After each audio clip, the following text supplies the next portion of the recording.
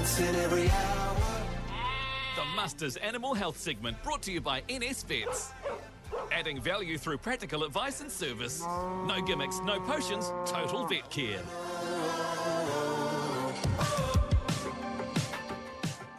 And joining us from NS Vets is Andrew Cochrane, as NS Vets are on the muster every couple of weeks. Andrew, good afternoon once again. Good afternoon, Andy. How are you? No, not too bad. From your perspective, how's the week been? Mixed bag weather-wise, that's for sure. But no, things are starting to quieten down a little bit for us. We tend to get quiet as we enter December, so just getting the last of our non-cycling treatments sorted, and checking on it. We've been doing a few lame bulls this week, and I've just palpated some rams this morning. So the work gets a little bit more varied, a little bit more mixed. So it's sort of quite a good time of year for us. Ram palpation normally about now? For the studs, so most of the commercial guys tend to be later into next year, really. But we've done a lot of the stud stuff already. But I did another stud this morning. Everything looking pretty good in that aspect? No issues found this morning, which is good. We've had to take some bloods as part of the Brucella Ovis accreditation, so we'll wait to see what those results come back like. But I'd be surprised if we find anything. Bulls are going out at the moment too for the beef guys, as well as the dairy side of things. So it's just that time of year. It's all busy. Yeah, so some beef guys will have their bulls out already. Others will be looking at doing that in the next couple of weeks. So again, just a reminder really to make sure that bulls are sound when they're going out and that they remain sound. So really worthwhile keeping an eye on your bulls in the paddock and trying to witness bulls doing the job so that you know he is getting the job done. And if you notice something out of that's not quite right, then obviously you can act early and swap some bulls around and make sure that you don't have a disaster come pregnancy scanning. Yeah, I'm pretty sure I brought this up this time last year, but broken pizzle and the likes, it sounds funny, but it's anything but. Yeah, and we've been certainly seeing a lot of bull injuries in the last week.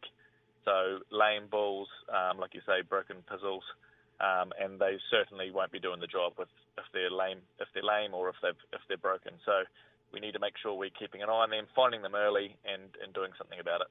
3-week submission rates as well on the dairy side of things. A bit of a chance for people to review how things have been. Absolutely. So most people will be through their first 3 weeks now. So a really good time to be reviewing how that first 3 weeks went, assessing what you've got left, how many cows haven't been submitted yet, and what you plan on doing about that. But we should be aiming for that 90% of cows submitted in the first 3 weeks. So a good chance to have a look at how you've gone. Just shows you how the year moves on. Talking all these things all of a sudden, mate, it doesn't seem that long ago talking about the lead into calving, the lead into lambing. Just shows you how time moves on pretty darn quickly. It does, and we've got our first guys booking in their pregnancy scanning. So goodness. The cycle continues, and we're right back round into making sure they're pregnant. Absolutely. And on the sheep side of things, coming up to weaning time, we'll touch on drenching for a start though, Andrew. We talked about this as well, and we talked with Morgie a couple of weeks back regarding faecal egg counts on farm as far as drench resistance. Have you seen a trend over the last month or so as to what's happened there? Yeah, so the resistance issue tends to be more of an autumn one, but what causes resistance is drenching. So if we can avoid drenching stock or avoid a drench, then that's going to help reduce the likelihood that resistance develops or at least slow its development. So we are getting more people bringing in fecal egg counts pre-weaning to see whether or not those lambs actually need that drench, and a lot of people have found that they've been able to avoid it, and so that's quite useful from a labour point of view, workload. It's a busy time of year anyway, and if you can avoid having to drench those lambs on mum, that is quite a big saving on the time front, but also, obviously financially in a year like this, if we can avoid some costs on animal health, then that's all for the better. Those weaning drenches are probably still fairly important. I consider that weaning drench probably the most important one. So in a lot of cases, we're probably going to want to be doing that. If you've only drenched them 4 weeks ago, then it could be something that we use fecal egg counts to see whether or not we can push that out a couple of weeks. But certainly, as we get into weaning, there's a few things we want to be conscious of to make sure those lambs are going to do as well as they can off mum. One, that they're parasite-free, so that's where the drench comes in. Two, that we've got minerals sorted, the big one being selenium, to some extent also B12, but I think in a lot of cases B12 is overdone. We are probably reasonably well covered on the B12 front for a lot of our farms, but it is something that people like to do. 3, and probably the most importantly, is feed. So making sure they're going on to good quality feed. Quantity isn't enough for these young growing animals. They need the quality there, the protein, to make sure that they are growing fast. So those are the big ones that we really want to be thinking about as we wean these lambs in the next fortnight or so.